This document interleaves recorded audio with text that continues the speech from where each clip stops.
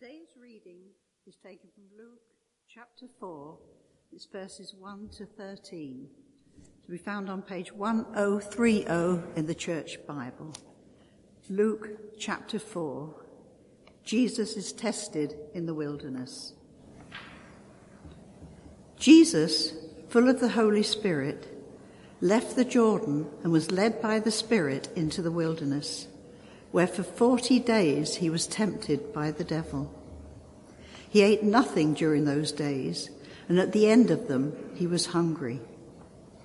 The devil said to him, "If you are the Son of God, tell this stone to become bread." Jesus answered, "It is written, man shall not live on bread alone." The devil led him up to a high place and showed him in an instant all the kingdoms of the world. And he said to him, "I will give you all their authority and splendor.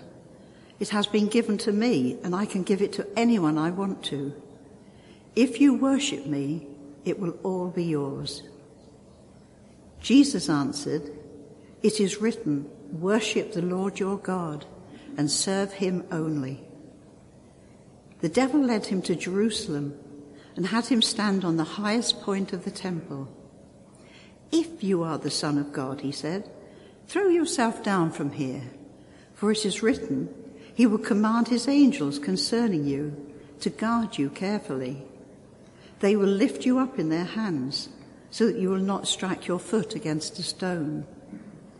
Jesus answered, "It is said, do not put the Lord your God to the test." When the devil had finished all this tempting, he left him until an opportune time. This is the word of the Lord.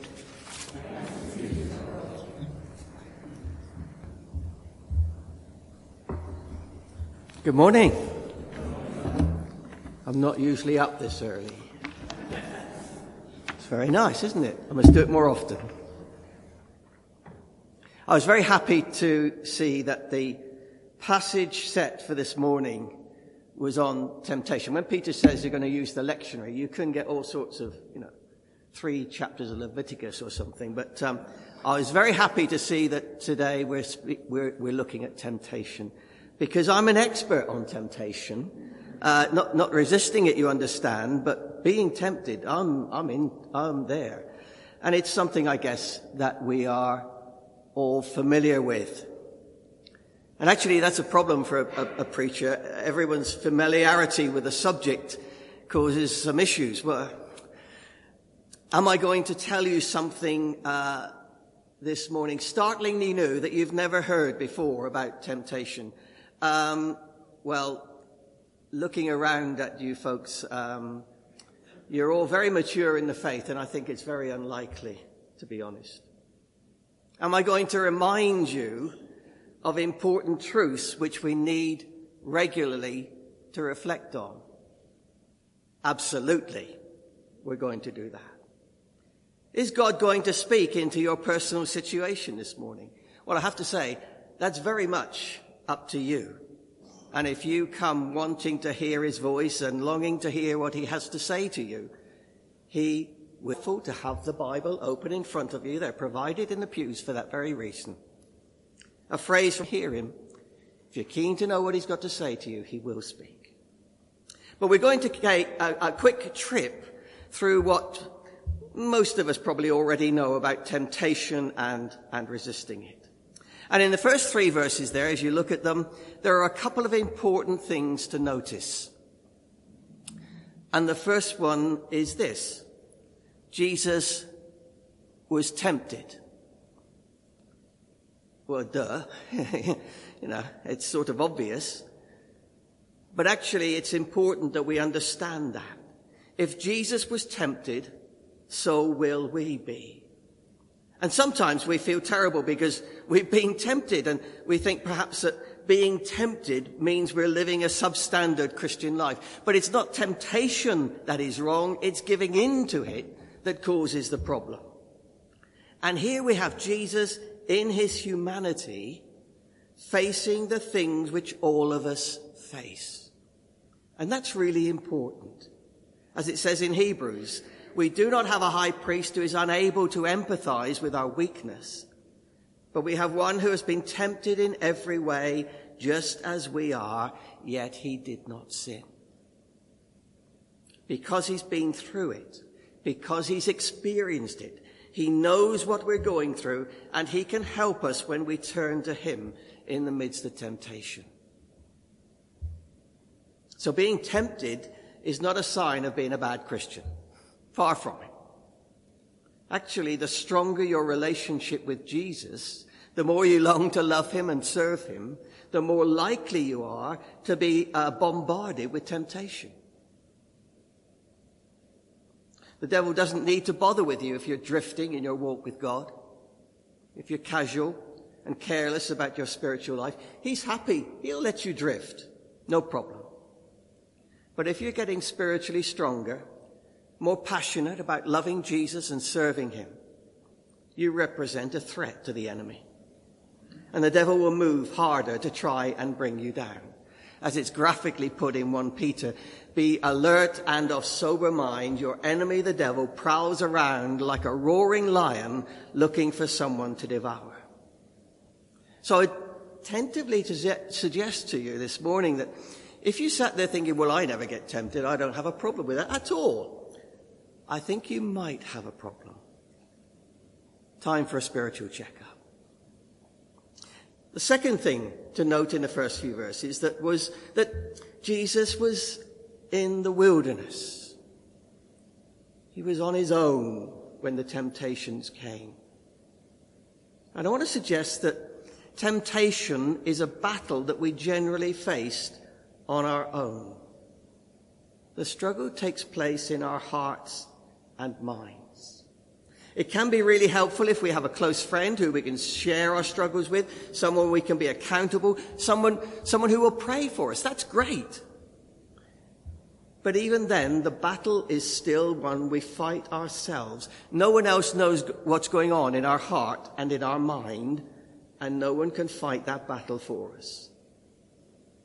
That said, of course, we have the presence of Jesus with us, and we can call on him, and more of that in a moment.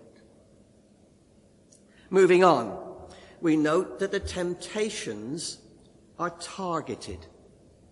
Those temptations that Jesus faced were specific to his physical hunger, to his mission to establish his kingdom, and to show off his deity.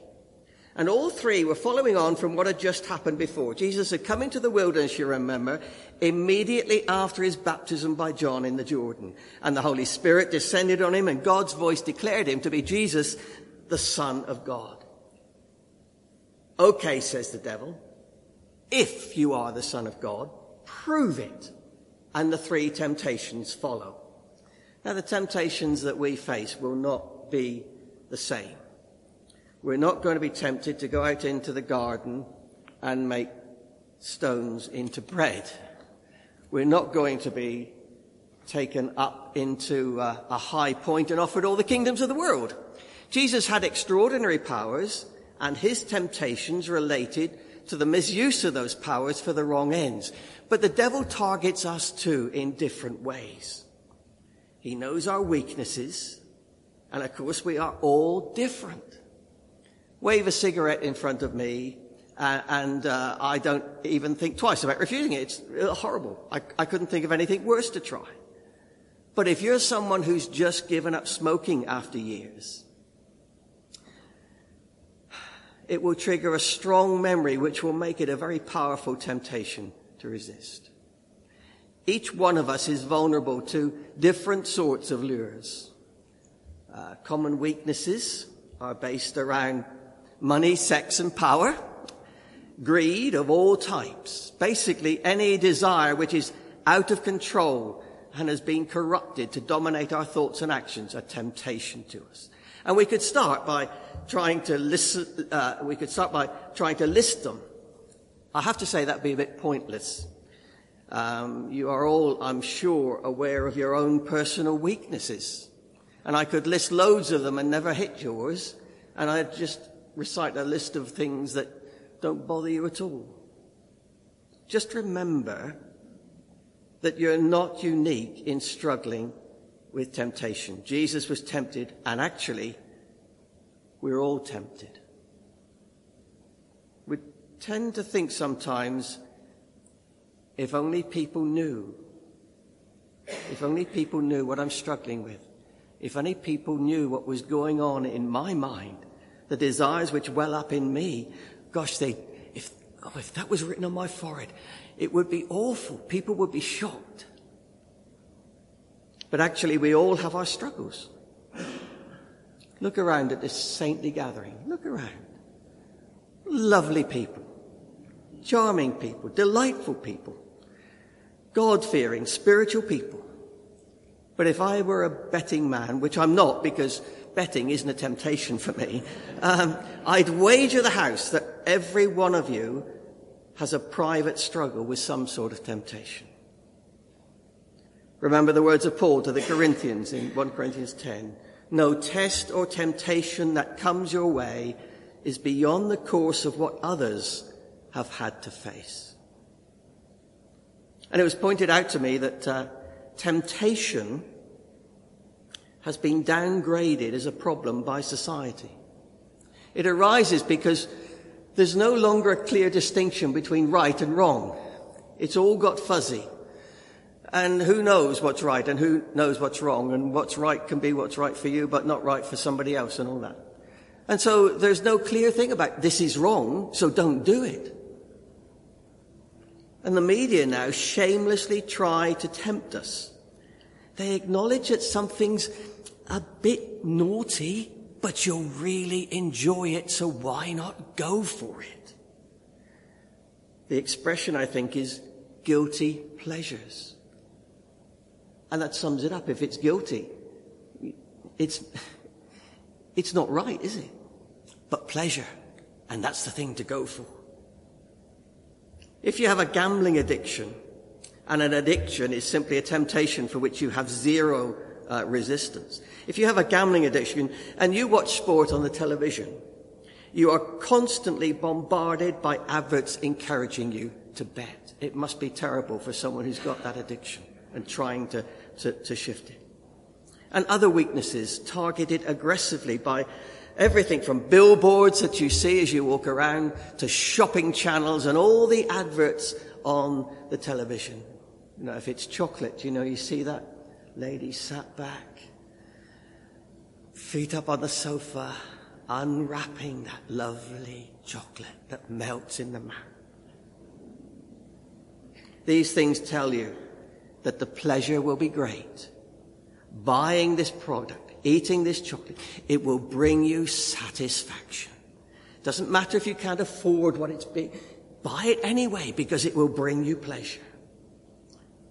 Of course, that's all a lie.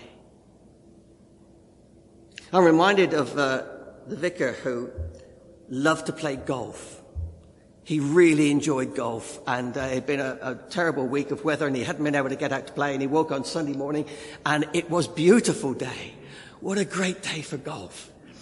And in the end, he rang his curate and said, I'm sorry, I'm not very well today, and could you take the service for me?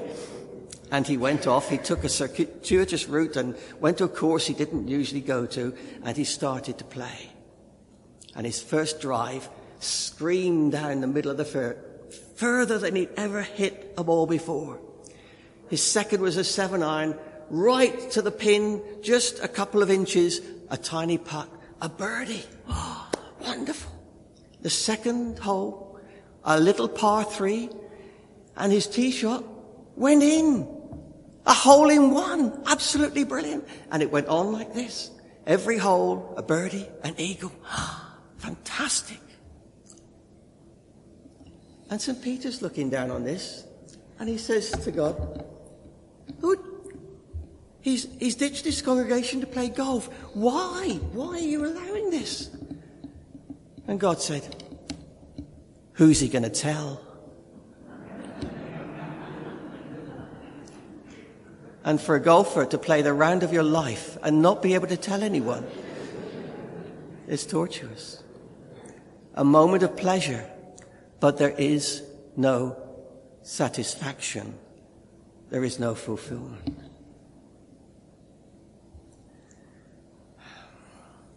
If you're trying to live for Jesus, there may be a moment of pleasure if you give in to temptation, but that will inevitably be followed immediately by remorse and disappointment and guilt. And as I said, definitely not satisfaction. At the end of the passage, there's just something else to note. And it says in verse 13, the devil retreated temporarily, lying in wait for another opportunity. After this intense period of testing, the devil gave up, but just for a while, awaiting another opportunity to try again. Temptation for us is not usually full on all of the time. Often we have periods of intense temptation and then it fades a bit. But never think you've beaten it and that you're free from it forever. The devil is just biding his time to have another go. Remember what Peter said? The Apostle Peter, and I'm sure Peter here would say the same thing. The enemy prowls around like a roaring lion looking for prey. Often temptation can come at a time when you're particularly low in spirit or vulnerable or at a key spiritual moment. Remember, Jesus was just about to start his ministry when the devil bombarded him with these temptations, a key spiritual moment for him. So the message is be constantly alert. And as the Message paraphrases Paul's words, he says, don't be so naive and self-confident. You are not exempt to temptation. You could fall flat on your face as easily as anyone else. Forget about self-confidence. It's useless. Cultivate God confidence.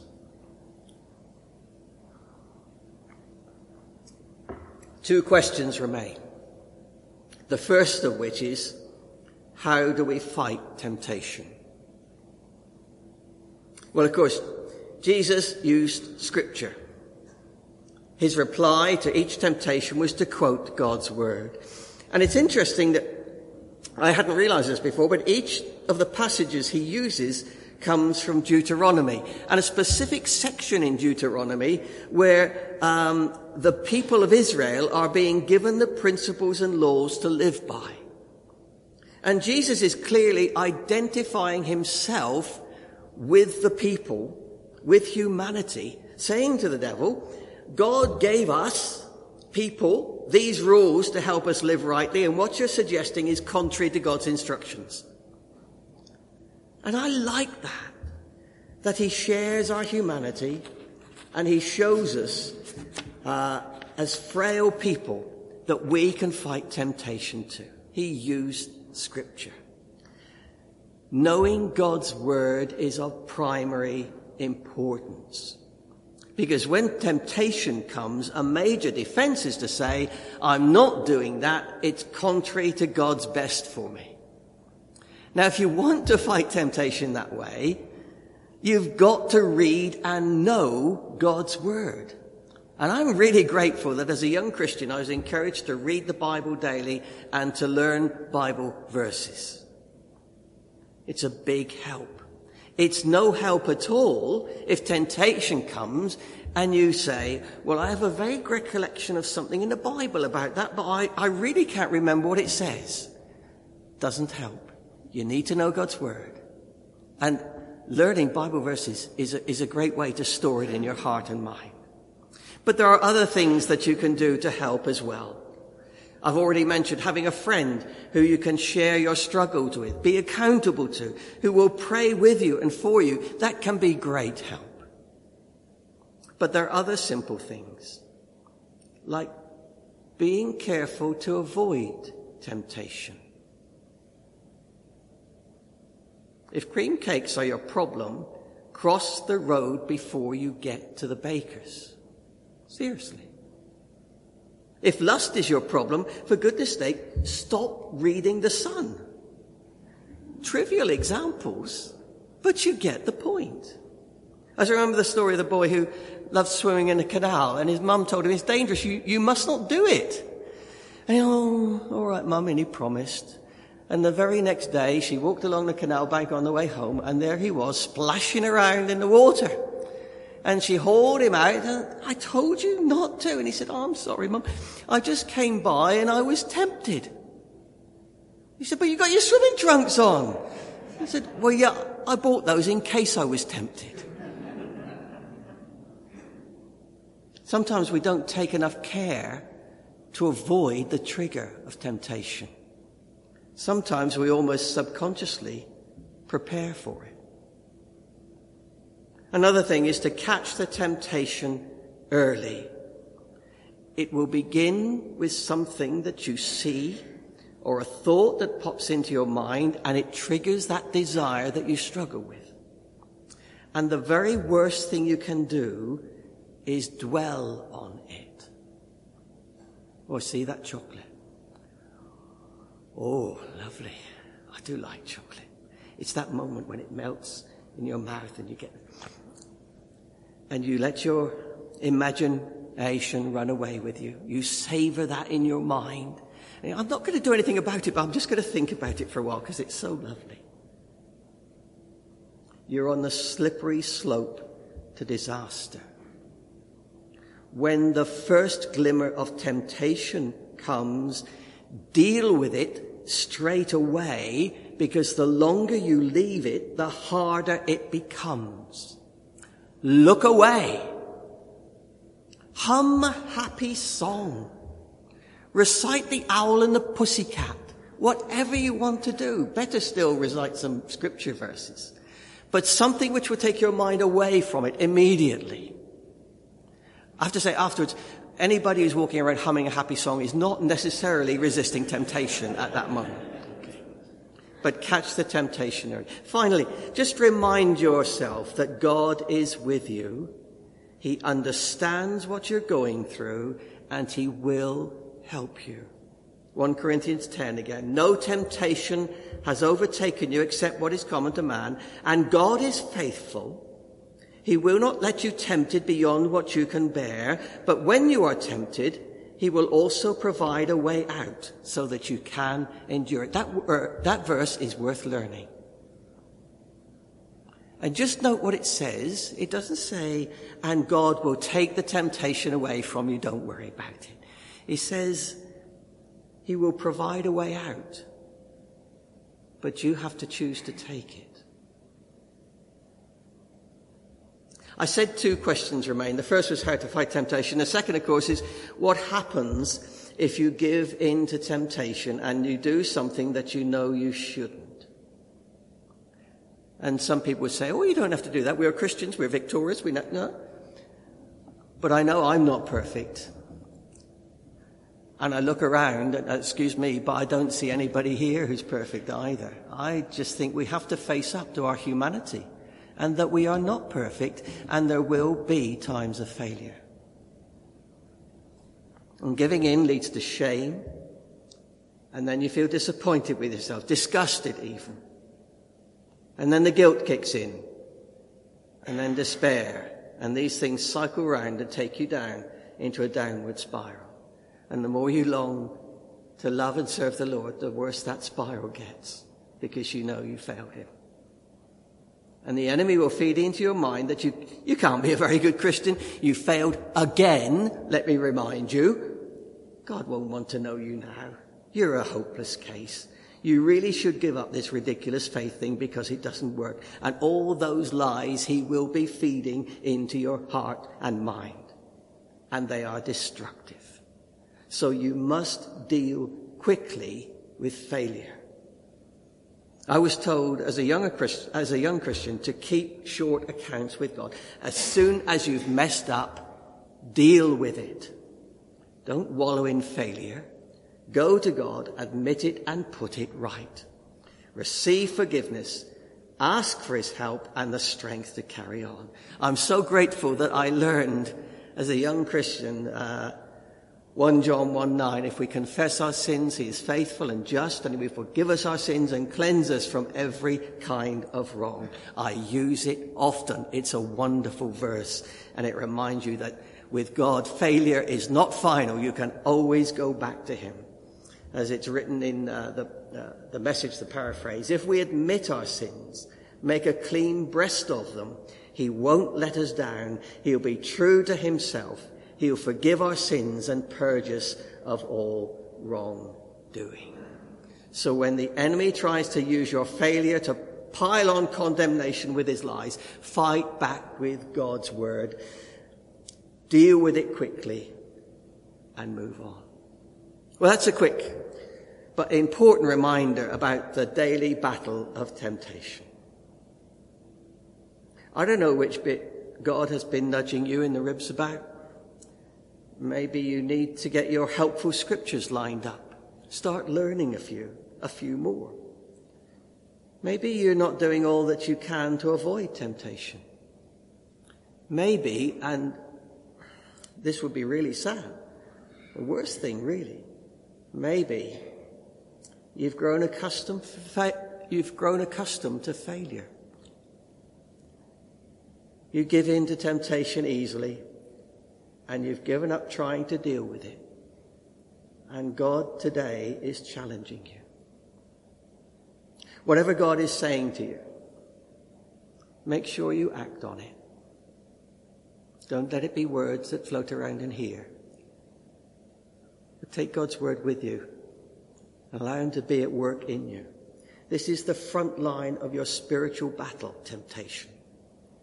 Making progress in this area is vital if you want to grow to be more like Jesus, which is what we all want, isn't it? Amen.